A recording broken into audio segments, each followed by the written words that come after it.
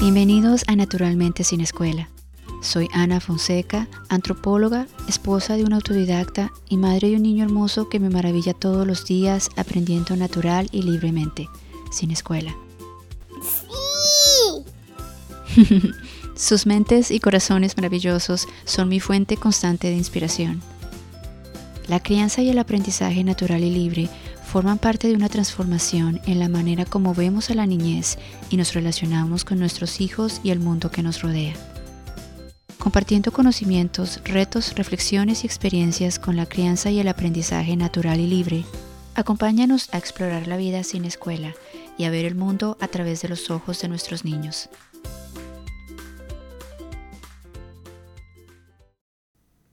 Hola caminantes. Hoy vamos a hablar acerca de una de las preguntas, dudas y temores más frecuentes que tenemos cuando embarcamos en el camino hacia un aprendizaje natural y libre con nuestros hijos. Una de las preguntas que nos hacemos como padres cuando empezamos a considerar esta opción es si seremos capaces de enseñarles a nuestros hijos siendo que no somos profesores.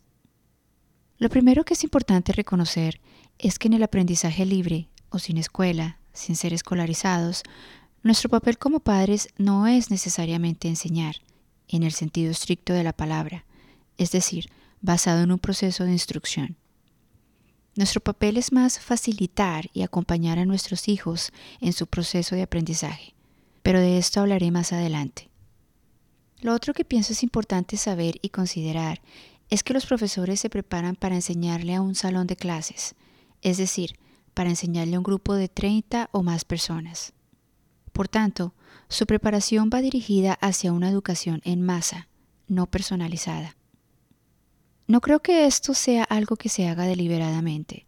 Es simplemente imposible para un profesor encaminarse hacia una educación personalizada para cada uno de sus alumnos cuando se tiene que enfrentar a enseñarle a todo un salón de clases, con estudiantes que tienen diferentes intereses y formas de aprender. He ahí uno de los problemas serios de la escolarización. Una sola forma de aprender les debe servir a todos sin importar que somos seres únicos con nuestros propios intereses y formas de aprender. Es bajo este criterio que el supuesto mal o buen estudiante, entre comillas, es así etiquetado bajo este sistema con repercusiones emocionales y cognitivas graves, en muchos casos para ambos, el llamado mal o buen estudiante, entre comillas. Este es un tema del que hablaremos más a fondo en un próximo episodio acerca de la idea que se tiene del éxito.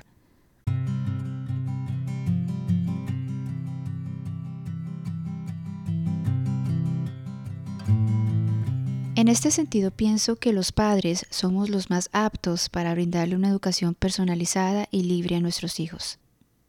Nadie conoce mejor a nuestros hijos que nosotros mismos. Lo que les gusta, lo que no les gusta, la forma única como aprenden y ven el mundo. Es por esto que la observación es tan importante en nuestro papel como facilitadores del aprendizaje de nuestros hijos.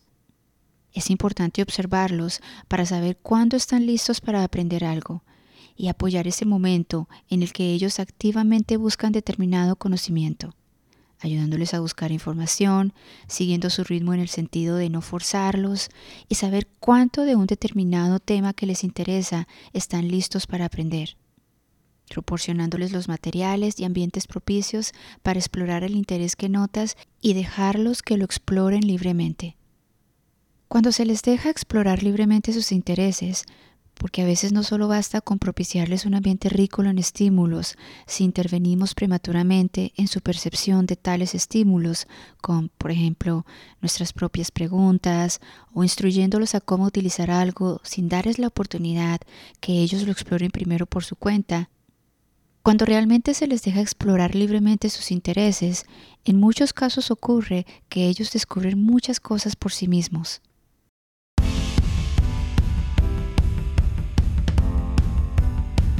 Además de descubrir y aprender muchas cosas por ellos mismos cuando se les deja explorar libremente, ellos también se ingenian diferentes maneras de utilizar y ver las cosas, y formulan sus propias preguntas.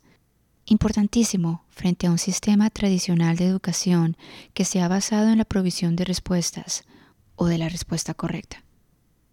¿Cuándo se ha visto un examen en el que se le infunda a los niños la importancia de formular preguntas? Un sistema que en muchos casos ha coartado esta habilidad innata que tienen los niños de preguntar, de ser curiosos, algo tan importante para la innovación. Lo irónico es que cuando se llega a la universidad, especialmente si se escoge el camino de la investigación, el sistema y las exigencias en este punto cambian de cierta forma. De un momento a otro, prima la formulación de preguntas sobre la provisión de respuestas. En mi experiencia cuando trabajaba como profesora presencial en una universidad, vi a tantos jóvenes que al momento de enfrentarse al hecho de tener que formular sus propias preguntas para desarrollar sus tesis o proyectos semestrales, se les dificultaba hacerlo. Es doloroso ver esto cuando muy seguramente para estos jóvenes, cuando fueron niños, antes de ser escolarizados, era algo tan natural hacer preguntas. ¿Cómo podemos pedirles a los jóvenes el formular sus propias preguntas cuando llegan a la universidad si en la escuela se les ha enseñado que es la provisión de respuestas o de la única respuesta correcta lo que importa? Este es un tema que merece una conversación más profunda en otro episodio. Por ahora, volviendo a mi punto, cuando se les deja a los niños explorar libremente, cuando se les da tiempo y seguimos su ritmo, los niños formulan sus propias preguntas a través de su experiencia directa. Preguntas que, si observamos bien, en muchas ocasiones están probablemente relacionadas con otras áreas del saber. Es ahí donde nuestro acompañamiento es clave.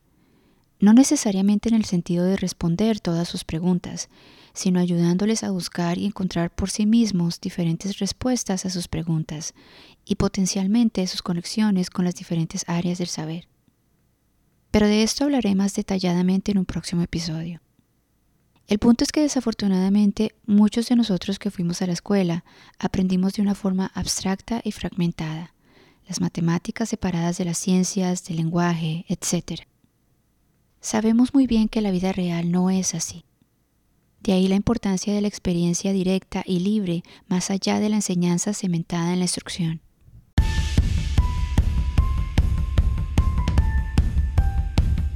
Es bien sabido que los niños, antes de ser escolarizados, son científicos por naturaleza.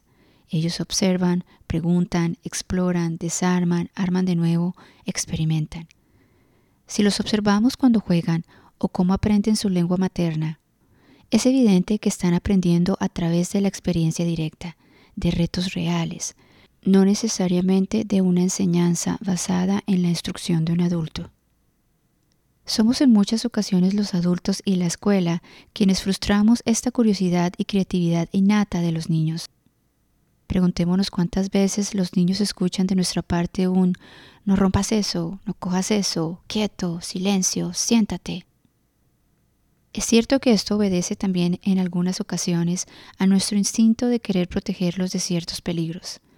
Obviamente, si los vemos a punto de tocar el fogón encendido de una estufa, vamos a evitarlo. Pero aún en estas ocasiones, ¿cuántos de nosotros nos detenemos a explicarles por qué? La mayoría de veces se les dice, no toques, no cojas, no rompas. ¿Cuántos de nosotros les damos esa oportunidad de ser tenidos en cuenta?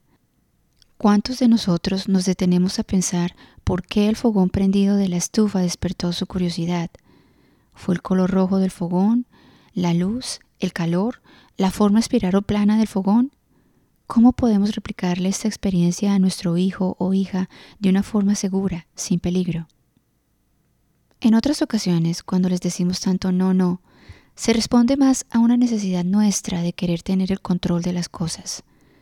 Y esto en parte a nuestros propios miedos a los que fuimos condicionados en la escuela. Si no estudias, no te va a ir bien en la vida. Si no haces las cosas de esta forma concreta, estas son las repercusiones, no va a salir bien. Es una cultura basada en el control, en el miedo, en la instrucción.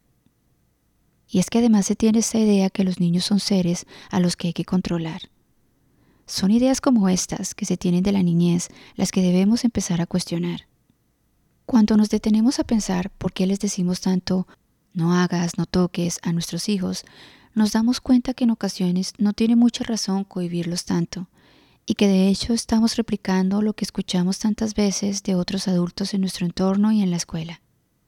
Sí, para nosotros puede parecer caótico, pero si intentamos verlo a través de los ojos de los niños como un proceso de exploración y descubrimiento, automáticamente empezamos a confiar más en ellos y dejamos de querer controlar su aprendizaje y de preocuparnos tanto por el reguero, el caos y el desorden.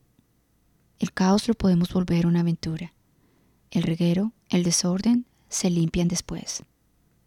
Pero las oportunidades espontáneas que surgen en los niños para nutrir su creatividad y curiosidad, oportunidades que son también valiosísimas para poder conectarnos con nuestros hijos, algo que es supremamente importante en el proceso de la crianza y el aprendizaje natural y libre.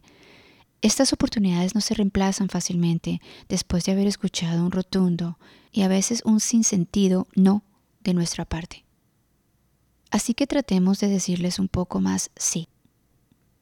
Es por todo esto que es supremamente importante desescolarizarnos a nosotros mismos como padres y confiar en los niños y su capacidad innata de aprender.